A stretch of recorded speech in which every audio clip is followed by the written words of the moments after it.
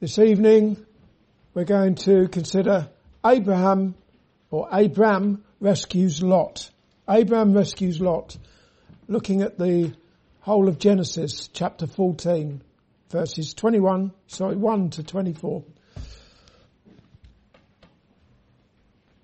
By way of recap, in Genesis chapter 13, we saw that as a consequence of there being disputes between Abram's herdsman and his nephew Lot's herdsman, Abram and his nephew parted company. Not willing that there should be strife between the herdsmen and also strife between Abram and Lot, Abram gave his nephew the choice of where to live, and Lot chose the well-watered plain of Jordan to the east, towards Sodom. As for Abram, he dwelt in the plain of Mamre in Canaan, where he built an altar to the Lord, as can be seen in the last verse of chapter 13 there. Have a look at the last verse of chapter 13. Then Abram removed his tent and came and dwelt in the plain of Mamre, which is in Hebron, and built there an altar unto the Lord. The building of an altar unto the Lord speaks of Abram having sweet fellowship with God, who called him out of the Ur of the Chaldees in Mesopotamia and gave him the promise that in him and in his seed shall all the families of the earth be blessed. Even so, there would in time to come be more strife, not between any herdsmen, but between warring kings, with Abram getting involved. I guess that goes to show us really that even when we have this lovely fellowship with the Lord, we're worshipping God, we're not immune to having difficulties and battles in this world. And we all know as Christians that even though we have this wonderful fellowship with God through his Son, the Lord Jesus Christ, we do have a daily battle with sin. First of all, we can consider the battle of 4 kings against 5 other kings, resulting in the taking of Lot, Abram's nephew. Look again at verses 1 through to 3 in chapter 14. We're going to see 4 kings in verse 1, and then another 5 kings in verse 2.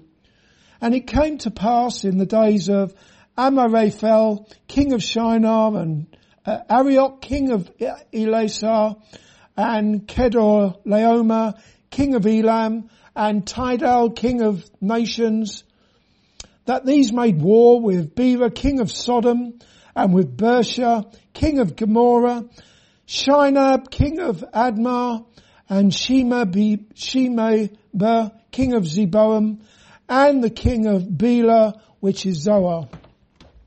So you see there, verse 1, that lists 5 kingdoms of the east. You may recall that Shinar is one of the kingdoms there in verse 1. I don't know if Shinar rings any bells for you.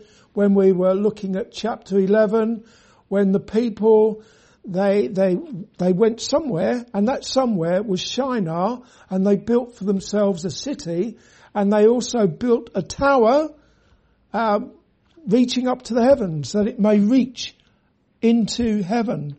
However, the Lord came down and confused their language and scattered them abroad upon the face of the earth. So it's that Shinar, it's in the east, Babylonia, that area, that region, and we see that Shinar is together with 3 other kingdoms there, and it will wage battle. It will go to war with the 5 kingdoms that are listed in verse 2.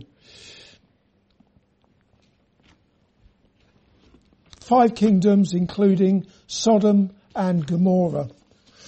The 5 kingdoms or regions of Canaan, which are listed there in verse 2, had been in subjection to the Babylonian kings of verse 1 for 12 years. We see that in verse 4 there. 12 years they served Kedorlaomer, and in the 13th year they rebelled. It would appear from verse 4 that Kedorlaomer, king of Elam, which is Persia, took charge of the expedition of the 4 kings of the east against the 5 Canaanite kings.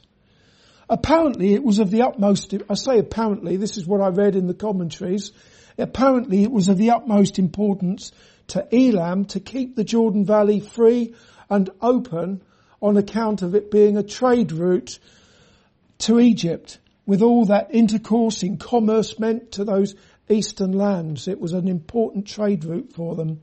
And that would explain why the 5 kingdoms of verse 2 were subject to the 4 eastern kingdoms of verse 1.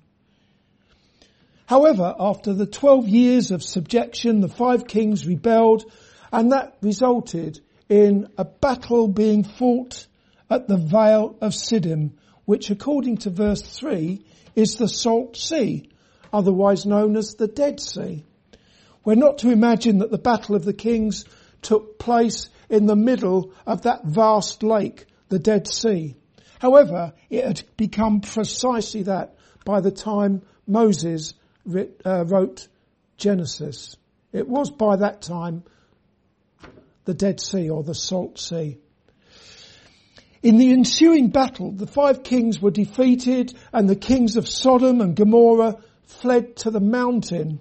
As for the victorious 4 kings, their plunder or their booty included Abram's nephew Lot.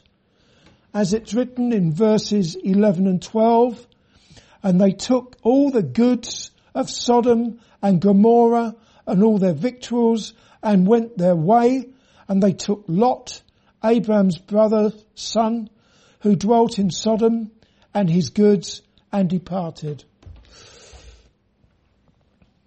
What can be said about Lot? Lot, who chose, when he was given the choice by his uncle in the previous chapter, he chose. He looked and he saw the well-watered plains of Jordan, and that's it. That's where he chose to go, towards Sodom. So what can be said about him? One might be inclined to be of the same opinion as some of the commentators who say that Lot had it coming to him. Serves him right for making the selfish choice to travel east to the well-watered plains of Jordan and pitching his tent towards Sodom. Who can argue with that opinion?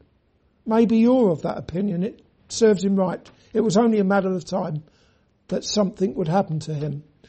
Also, there are those who point out that from initially pitching his tent towards Sodom, we now see in chapter 14 and verse 12 that Lot lived in the land. From living in the plains towards Sodom, we see in verse 12 that he was in Sodom amongst exceedingly wicked people. As such, one might say that he was asking for trouble. That as may be, but chapter 14 doesn't say anything about Lot's poor choices, if they were indeed poor choices. And it doesn't say anything about his just deserts, that it served him right when he was taken captive by the 5 victorious kings. What we can read, however, in the New Testament, in 2 Peter chapter 2 verse 7, is that Lot is described as just or righteous.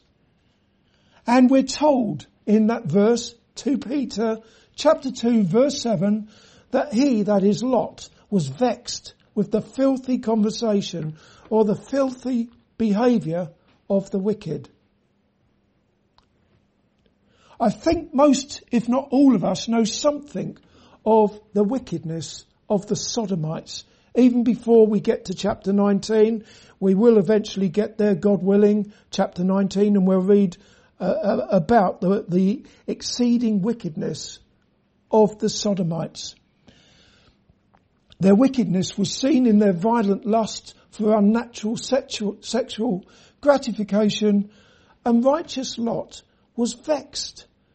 He was distressed with the filthy behaviour of the Sodomites in whose land he lived. Let's make some application to us. Only last week, this island home of ours openly celebrated homosexual perversion, otherwise known as gay pride. We live in the midst of wickedness, exceeding wickedness. And I made the decision 12 years ago to come and live in this land amongst the wicked people of this land. I pitched my tent in this wicked land 12 years ago. So I'm inclined to go easy on righteous Lot.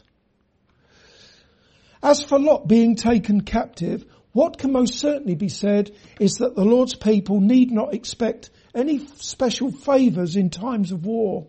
If anything, the righteous can be expected to be targeted more than anyone else. Why would that be? Because they belong to Jesus. Jesus, whom this world hates. For that reason alone, those who belong to Jesus can expect to be targeted in times of war. Dear Christian, unless God calls you to live alone on a desert island, you will inevitably live amongst wicked people. But that presents wonderful opportunities to be a light in a dark place, and to let your light so shine before men that they may see your good works and glorify your Father which is in heaven. Being a light includes standing up against error. It means fearlessly confessing divine truth, making a stand for that truth under all circumstances, and being ready to bear ridicule, slander, loss and persecution of all kinds for Christ's sake. We'll now look at Abram's intervention when his nephew Lot was taken captive by the 5 victorious kings. We'll look again at verses 13 through to 16. And there came one that had escaped and told Abram the Hebrew, for he dwelt in the plain of Mamre, the Amorite, brother of Eshcol and brother of Aner, and these were confederate with Abram. And when Abram heard that his brother was taken captive, he armed his trained servants, born in his own house, 318, and pursued them unto Dan. And he divided himself against them, he and his servants by night, and smote them, and pursued them unto Hobah, which is on the left hand of Damascus. And he brought back all the goods, and also brought again his brother Lot, and his goods, and the women also, and the people. Up until now, we've seen Abram as a man of peace. That certainly is how he comes across in the previous chapter, when he gave Lot the choice. If you go to the right, I'll go to the left. If you go to the left, I'll go to the right. I'm leaving it up to you. Do what you want. And Lot chose the well-watered plains of the Jordan. Abram was acting in a manner then which restored peace between herdsmen. Well, the separation, it restored peace. He was a man of peace there. As was suggested last week, Abram could have pulled rank. One would have thought so anyway. He could have pulled rank with his nephew and not given him the choice. But he didn't. He chose to give Lot the choice. Anyway, if Abram was seen to be a man of peace in chapter 13, we now see him to be a man of war in chapter 14.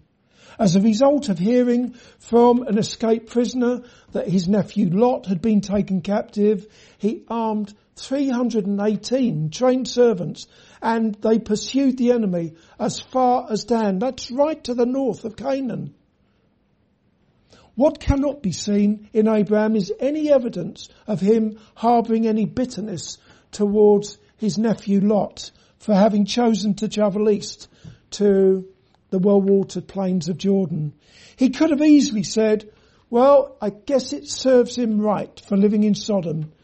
But he didn't do that. Instead, he mobilised his servants and he went to rescue Lot. Therefore, what can be seen in Abram, the peacemaker, is bravery. Also, having divided his men up in order to attack the enemy from different angles, from different directions, he showed himself to have a strategic mind. He was clearly a leader of men, and a very successful one at that. When you look at verse 16, look at it again. He brought back all the goods, and also brought again his brother Lot, and his goods, and the women also, and the people. So that's Abram, 318 men against the 4 victorious kings. I don't know how many soldiers the 4 kings had. We needn't think of those 4 kings of having kingdoms by today's standards. They were just regions, even cities. We see that with Shinar, for example, in verse 1. And Raphael, king of Shinar. Well, Shinar was a city. But even so, that takes some doing, doesn't it, for Abraham and his trained men to defeat those 4 kings and to bring back Lot and all the others. How can we account for Abraham being fearlessly brave and active as well as being passive? Passive in chapter 13, fearlessly brave, heroic in chapter 14. It has to be acknowledged that there are many people who display great bravery for the sake of others. And these people who show great bravery, they're not always Christians, are they? A lot of these people, they don't necessarily have any faith in God. They have no interest in the Saviour. And yet they do show great bravery for the sake of others. However, when it comes to Abraham, he most certainly was a man of faith in God. And we can be sure that he was looking to the Lord who had called him, who had given him the promises to equip him with a holy boldness and to give him the victory. And the Lord did give him the victory. We see that very clearly. We'll come to it in a short while. In verse 20, where Melchizedek, priest of the Most High God, look at verse 20 there. He said, blessed be the Most High God, which have delivered thine enemies into thy hand. So it's very clear that the Lord God gave Abraham the victory. And it's reasonable to say that Abraham was looking to God to give him the victory. It can be seen that Abraham had the Lord and his glory in his thoughts, in his prayers, in that after his victorious battle, he told the king of Sodom that he lifted up his hand unto the Lord. We see that in verse 20 there, verse 22. Abraham said to the king of Sodom, I have lifted up mine hand unto the Lord, the Most High God, the possessor of heaven and earth. Where it says that Abraham lifted up his hand unto the Lord, that means he swore unto the Lord. Abraham lifted up his hand unto the Lord to the end that he would not be seen by the king of Sodom, by the world, to have been nothing more than a mercenary seeking to profit from war and seeking to enrich himself. For Abraham, the honour and glory of God were of paramount importance. Consequently, he declined to take any of the spoils of war when in verse 21, the king of Sodom said to him, "Give me the persons and take the goods to thyself. Take the spoils of war to thyself." Abraham declined to take the spoils of war. Last of all, Abraham received a visit from Melchizedek, king of Salem, verse 18 through to 20. "And Melchizedek, king of Salem, brought forth bread and wine, and he was the priest of the Most High God, and he blessed him and said, Blessed be Abraham of the Most High God, possessor of heaven and earth, and blessed be the Most High God, which have delivered thine enemies into thy hand, and he gave him tithes of all." In these verses we can see that a priest whose name was Melchizedek, king of Salem, came to Abraham after his victory in the battle against the four kings. There's just one other verse in the whole of the Old Testament where Melchizedek receives a mention, and that is Psalm 110 and verse 4, where it is written, "The Lord hath sworn and will not repent. Thou art a priest forever after the order of Melchizedek." I wonder who the Lord was speaking about there in Psalm 110 verse 4. I'll read it again. "The Lord hath sworn and will not repent. Thou art a priest forever after the order of Melchizedek." That verse is particularly important when you consider that in the New Testament epistle to the Hebrews, we are informed that the Lord Jesus Christ is the one who is a priest forever after the order of Melchizedek. In fact, much of what I'm about to say is in light of what is revealed in the epistle to the Hebrews concerning Melchizedek, the priest of the Most High God, and how that points us to the Lord Jesus Christ, who is a priest forever after the order of Melchizedek. Those of you who have been attending recent Bible studies at this church will now no doubt be very familiar with what I'm about to say. When you consider his name, we'll look at it again there, verse 18, Melchizedek, king of Salem. Melchizedek means king of righteousness, and Salem means peace. Therefore, not only was Melchizedek a priest of the Most High God, he was also king of righteousness and king of peace. That perfectly describes the Lord Jesus Christ, because to know Jesus as your Saviour from sin is to have the righteousness of God, and not some worthless self-righteousness of your own. Jesus is your righteousness if you belong to him. Also, to trust in Jesus is to have the peace of God, which passeth all understanding. Through faith in his perfect obedience to God's law, and also his self-sacrifice at the cross, where he has made peace between you and God by the blood of his cross, if indeed you are trusting in him.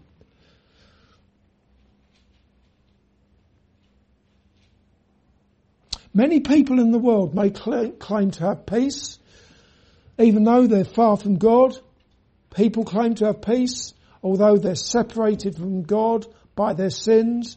And what happens when difficulties, traumatic experiences, sorrows, pain arrives? What happens to that peace that they claim to have? It evaporates. It disappears. Also, there are many people who imagine that they haven't been too bad.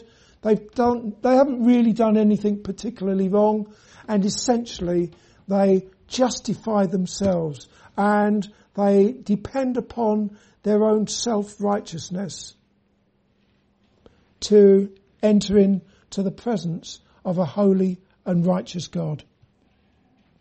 However, the Bible teaches that there is none righteous, no, not one, that all our righteous acts are as filthy rags. Does your conscience trouble you as a result of your failure to love God as you ought to, your failure to love your neighbour as yourself? Then ask God to be merciful to you. Believe on his only begotten Son, the Lord Jesus Christ, the King of righteousness, the King of peace. God will hear your cry and he will save you by his grace. Amen.